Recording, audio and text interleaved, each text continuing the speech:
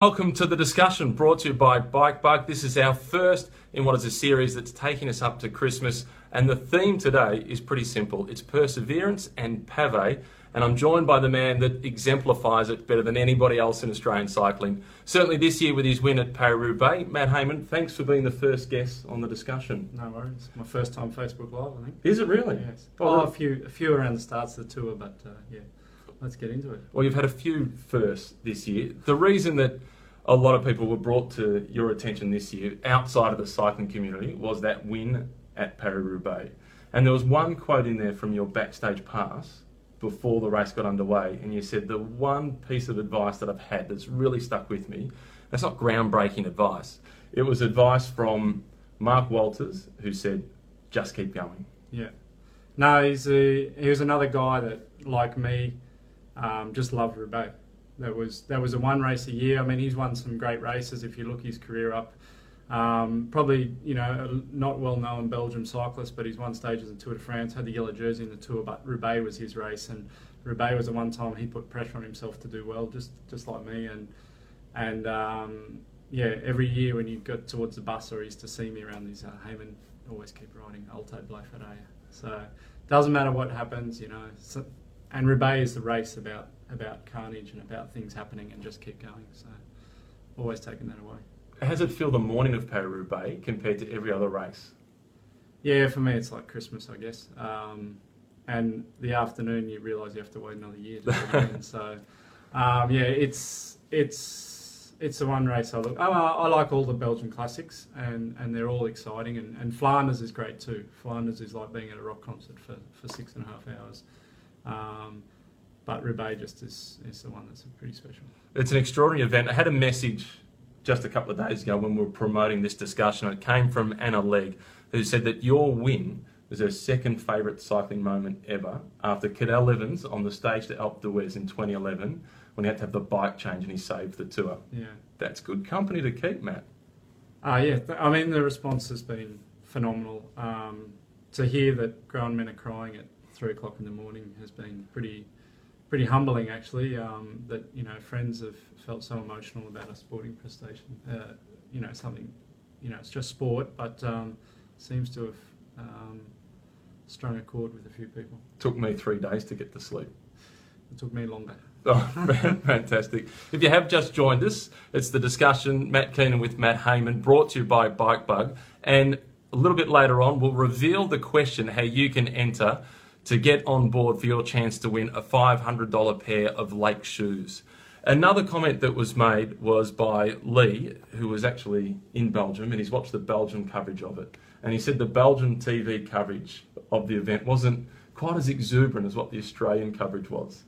No, I can only imagine. You had Sepp van Mark and Tom Boonen there, and I don't think, they've got a couple of stories about me. My wife watches, obviously, the Belgian television, and she said they have changed their story. The old story was that I won the Dutch under-23 national titles in what year that was. And they used to just have a couple of standard stories, but you've got Sepp van Mark and Tom Boonen and some Ian Stannard. They would have been talking about them the whole time, and they're quite patriotic people. And I can imagine that I ruined their day. I ruined the day of a lot of Belgian people, I think.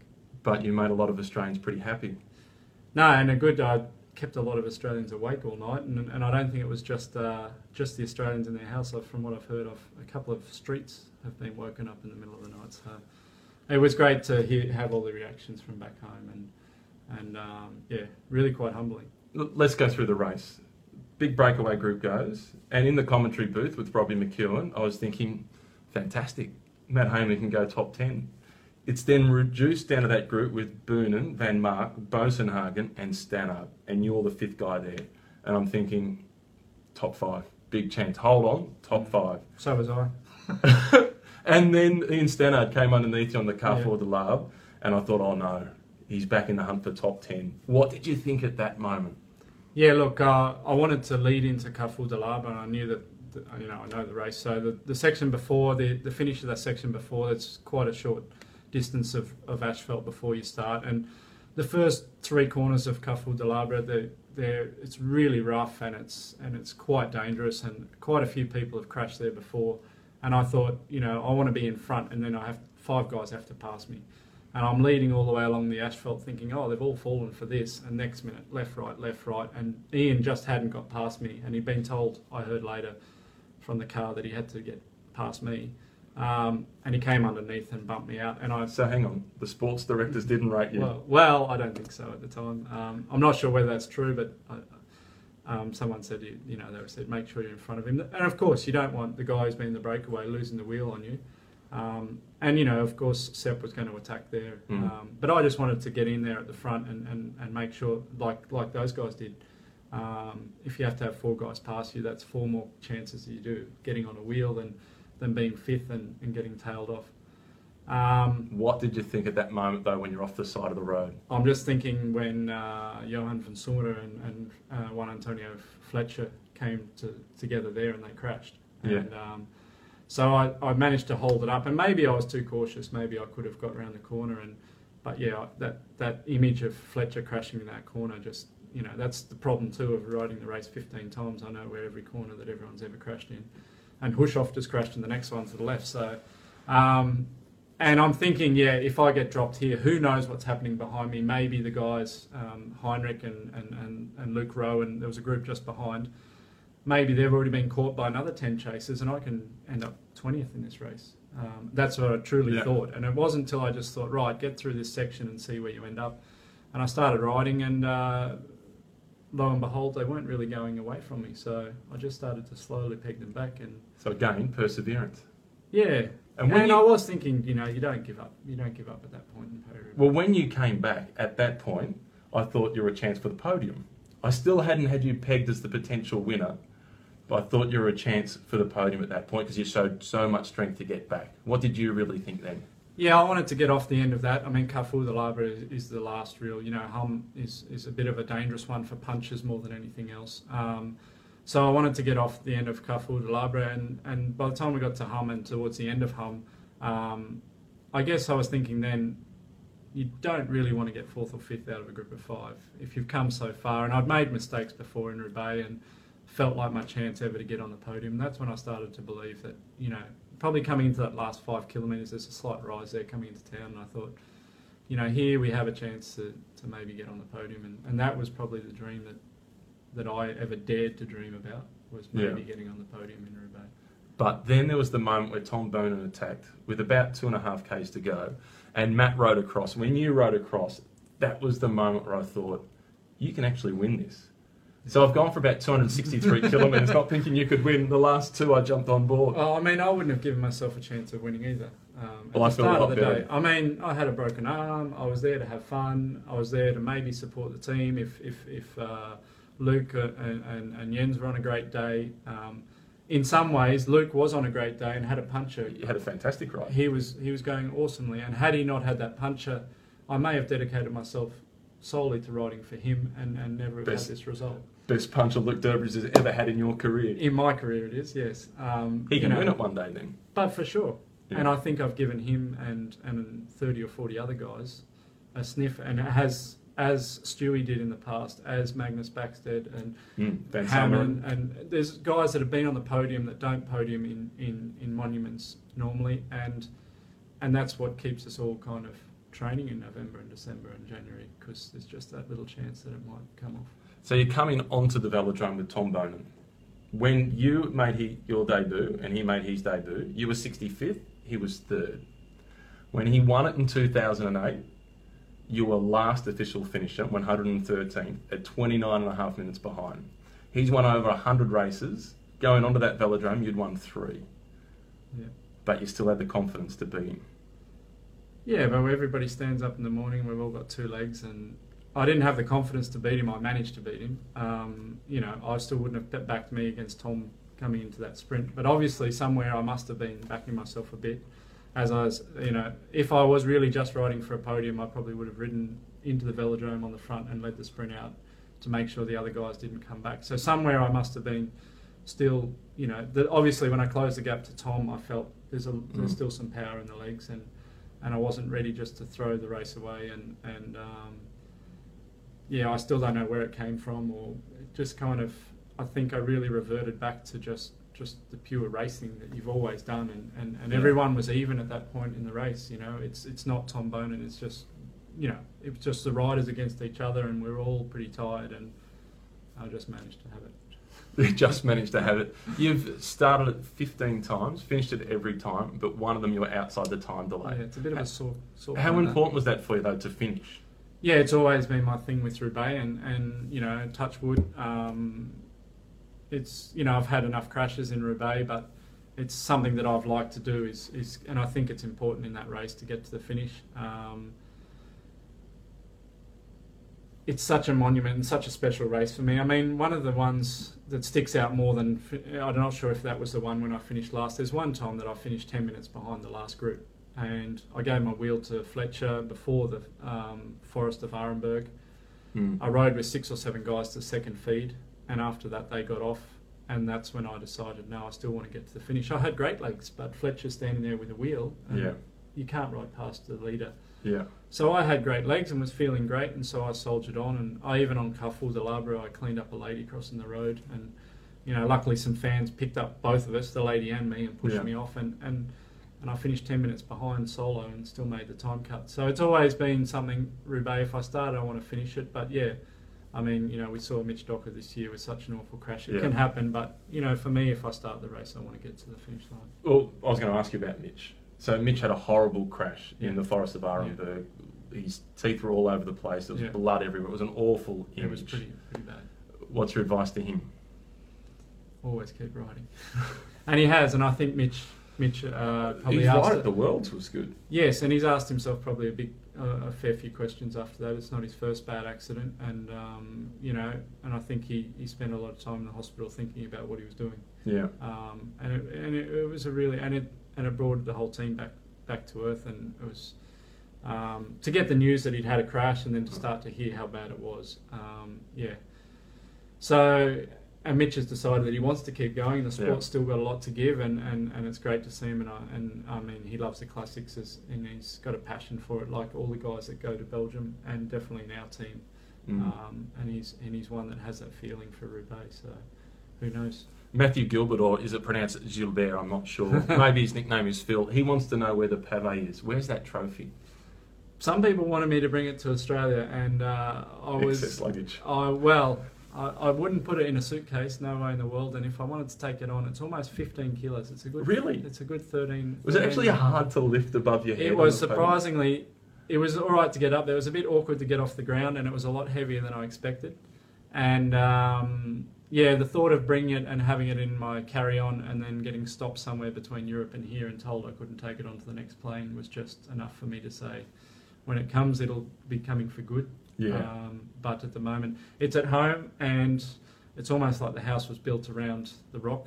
There's a nice little alcove that we have in the living room. And it has a spotlight on it, and the spotlight never goes out. It gets turned on long before it gets dark outside. The fuse box blows up, but that one's got its own. I think I need to change, because there's 3 lights, and I think I'm going to get an 80 watt for that and 20 for the other 2. So perseverance has been a big part of your career. But before we get on to the Tour de France, let's just stick with Paris-Roubaix a little bit longer. Who are the teammates that you've ridden with throughout an extensive career since the year 2000? In fact, when you made your debut as a pro, the biggest IT thing we were talking about was the Y2K bug. And social media was talkback radio. You've been around a long time. Yeah, no, I have been. I've been around before we had, you know, I was screwing telephone jacks out of the wall to try and get a bit of a dial-up connection to get a message back to Australia. So things have changed. You handwrote letters home at one point. I did in fact. So what teammates? Who's been the biggest influence on that Roubaix win? Yeah, I'd have to say, as far as passion for the race goes, Mark Walters sticks out again. You know, but I can name them. One, Antonio Fletcher. I mean, he had a passion. One of the guys that deserved probably to win, and there's a lot of guys that probably deserve to have won Roubaix and never got the chance. And again, Leon van Bon, who was just around the other day doing some photographs, and he was also one that was, you know, he was a more rounded rider and won a lot more. But one of my first years was riding with Rolf Sorensen. I mean, he was more of a all-round classics rider than a Roubaix specialist. So over the years, I think Fletcher sticks out as really putting on the line for Roubaix and Mark Walters, of course. Is Rolf Sorensen the smartest guy you've raced with? Bike IQ's up there, Rolf. I think he was the canniest in a lot of ways. Oh, okay, I know that's political talk now. You're on the fence with Rolf. No, he was smart. In the Dutch word is sluw. Okay. So he's a smart like a fox. Yeah. Yeah. Absolutely.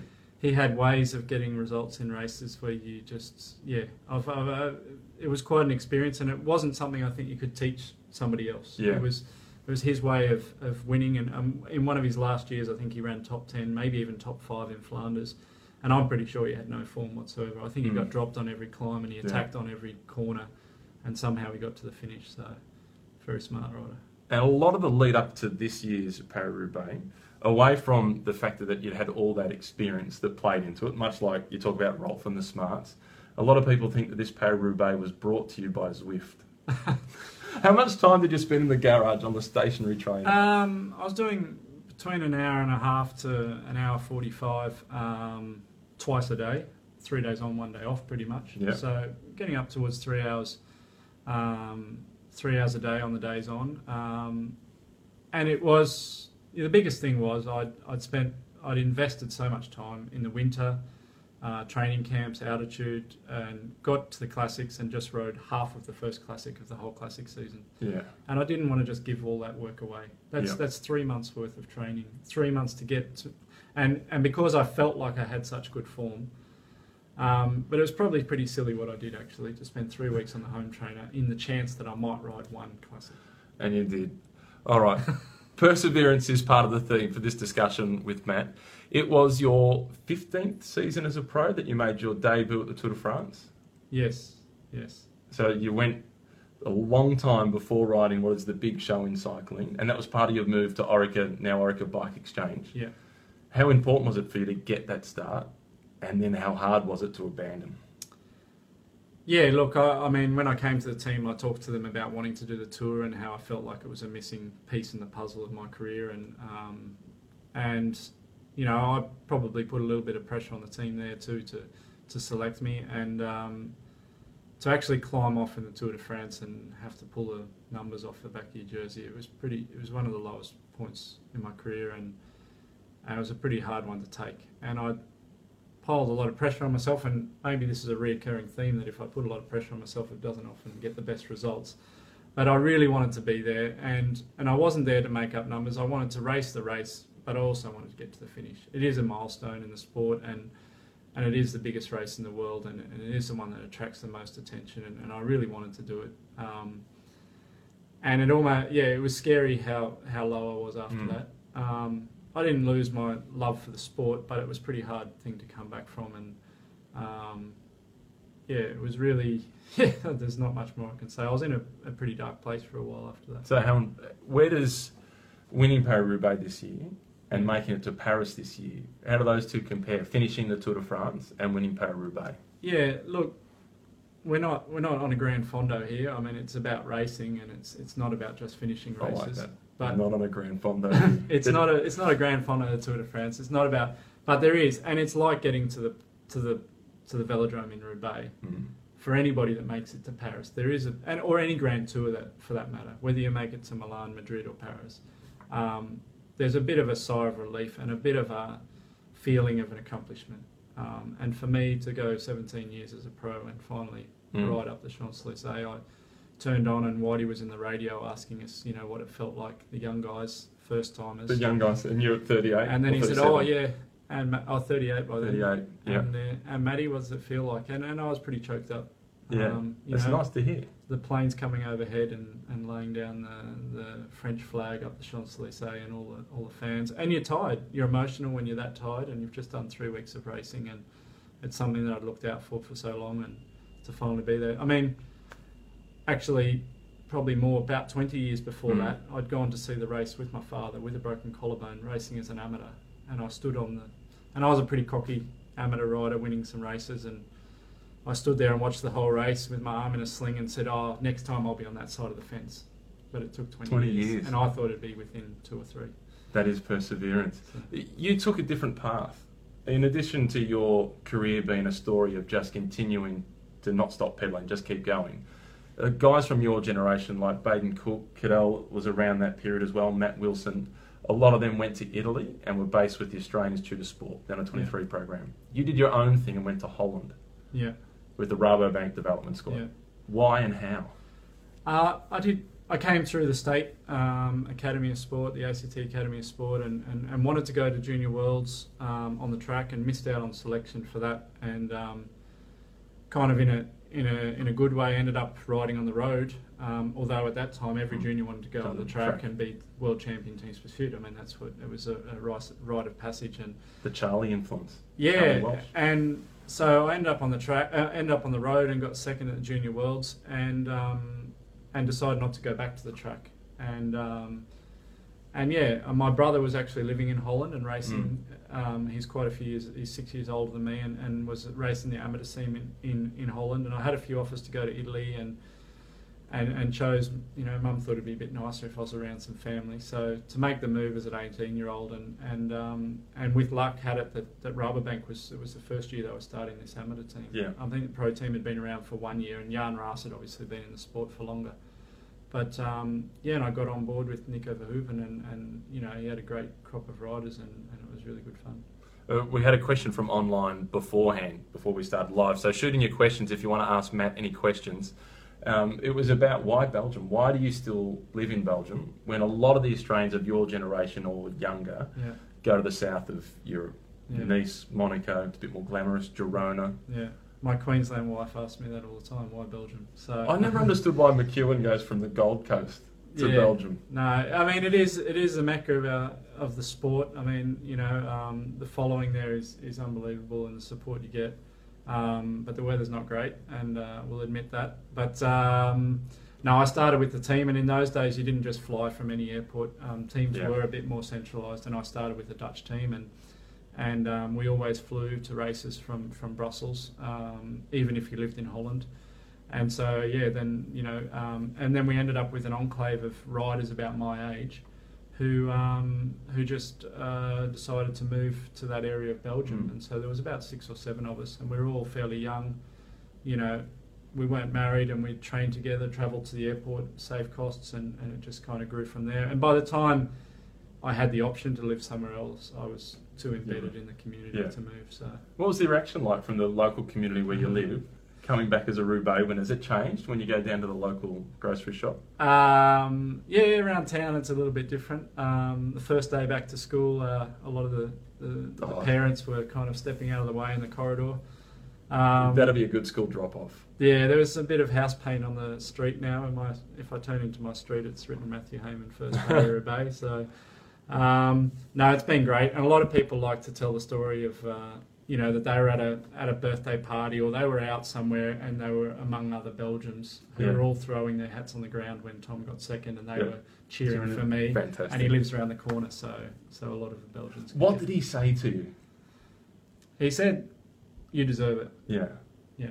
But my experience with Tom is he's actually a really nice guy. He's a really nice guy. The first event that I ever did internationally was the Tour of Qatar, and going from reception, checking in, across to the lift, a hand came out of the lift and held the door open, and it was Tom Bonin holding the lift door open. He didn't know who the hell I was, and he didn't even see the person. He just knew someone was coming, held the door open. A lot of elite athletes would be pressing close on the lift and not waiting. No, and I think his career's had a lot of ups and downs, and it just shows too that he loves the sport. Otherwise, he wouldn't have got through all of the things that he has. I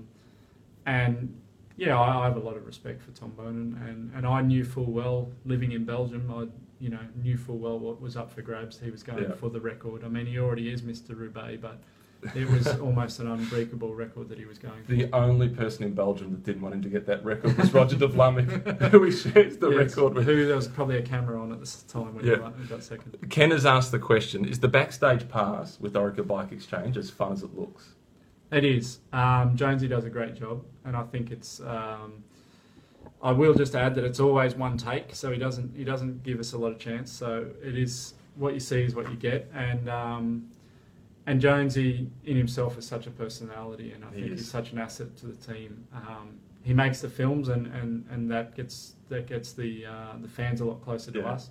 But also what he does on tour for us. I mean, he's the butt of most jokes and keeps morale high, and I think it's great for the team. The only thing I don't like about Dan Jones is that he gets Esteban Chavez into a Hawthorn jumper. It should be a Carlton jumper. Yeah, I'm not even not into it? No. Okay.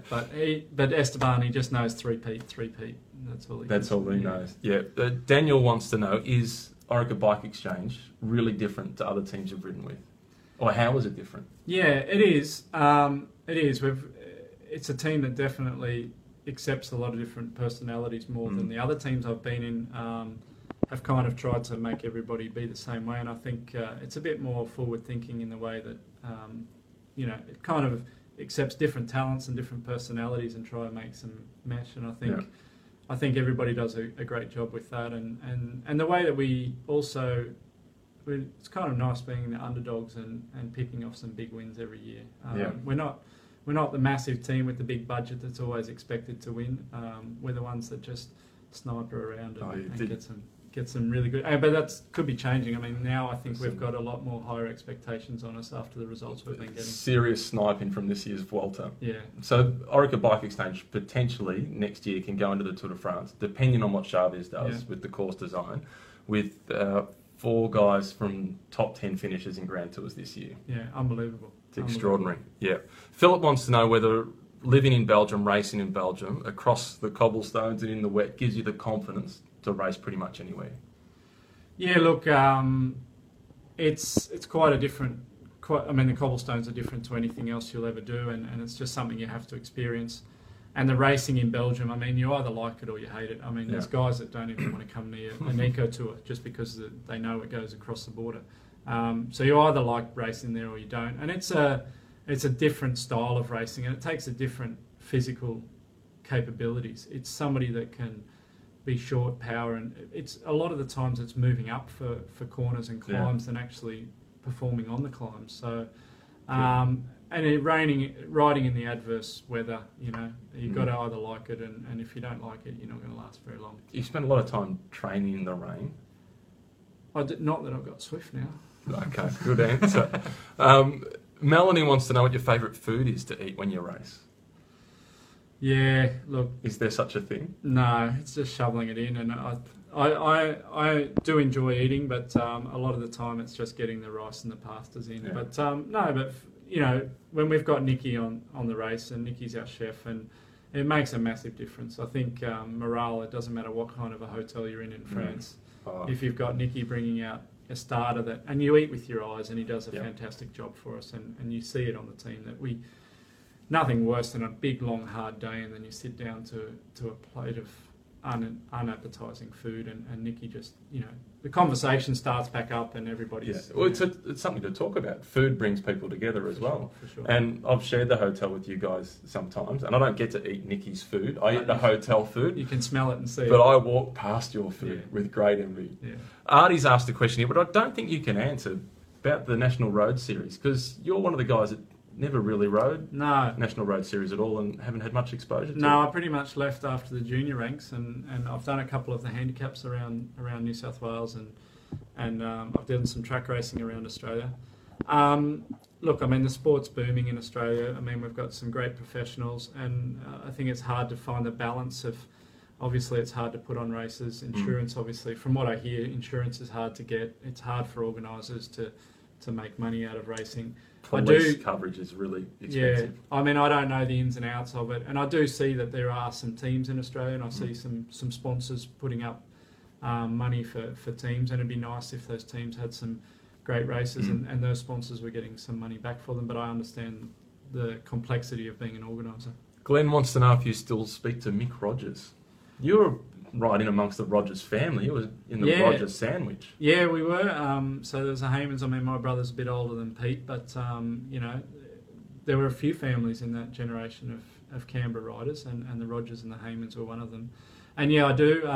It's not a lot, but look, we started riding as 10 and 12. Well, my first ever bike race was with Mick Rogers. Actually, my first ever bike race wasn't with Mick Rogers because I saw him riding up and down, and I put my bike back in the car and said to Mum, I'm not riding. My confidence can't deal with Mick Rogers. And he's a year younger than me too, so he was already on a racing bike and everything, and I was one of my first races. And a week later, I came back and the two of us rode for 6K or whatever you do when you're 10 years old. Great.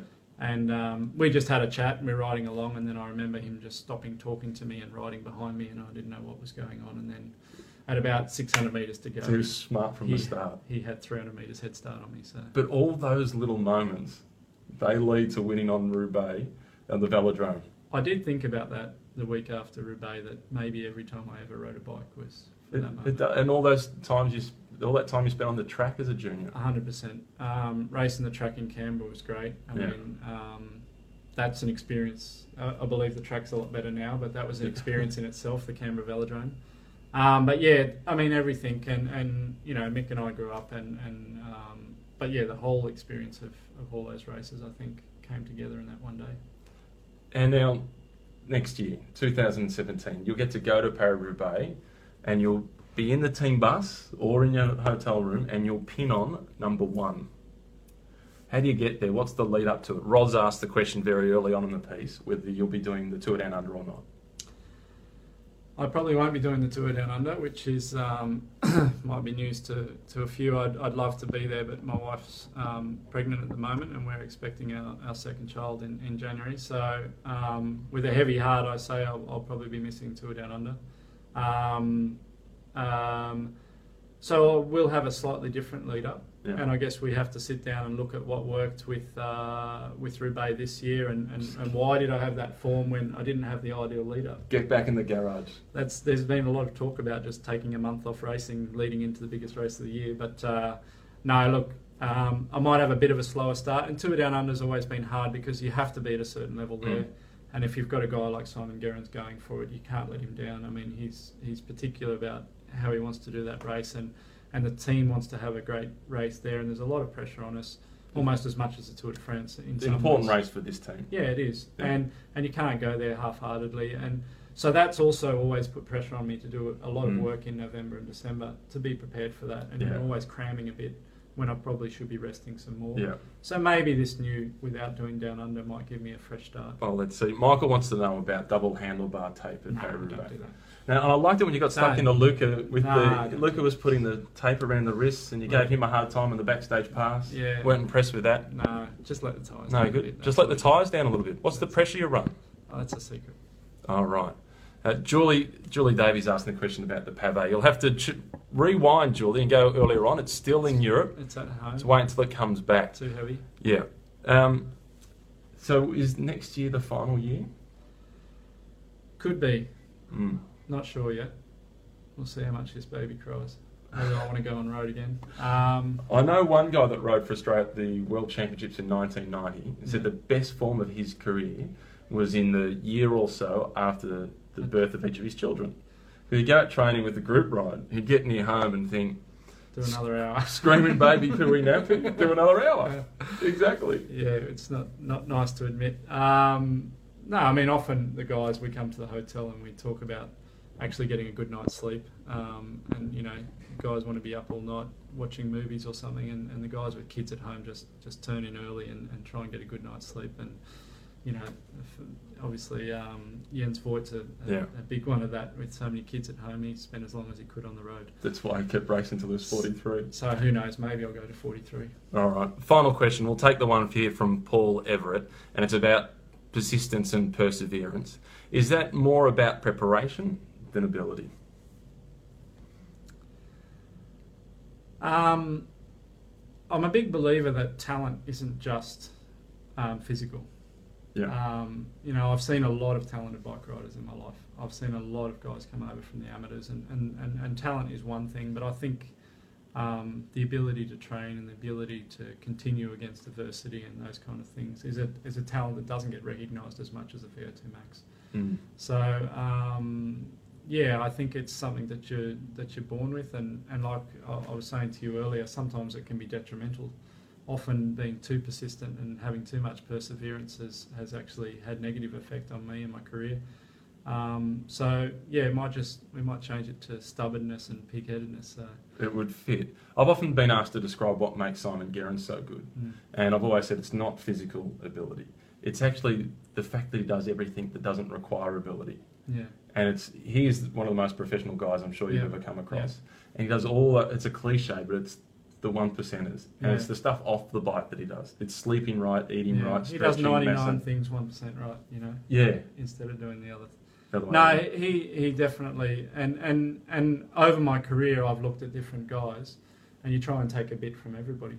Yeah. It's a bit hard to take the pure talent from Oscar Freire, but you know, you can look at guys and say, well, that's the way he's training and it gets results. And I think that's also part of this team, that, you know, it's creating a culture where that you know, the riders look up to that. And if you see how Esteban Chavez prepares for something, or Simon Guerin's, and they're the guys that are going out and getting the results, that rubs off on a team, and that's why I think the whole team lives.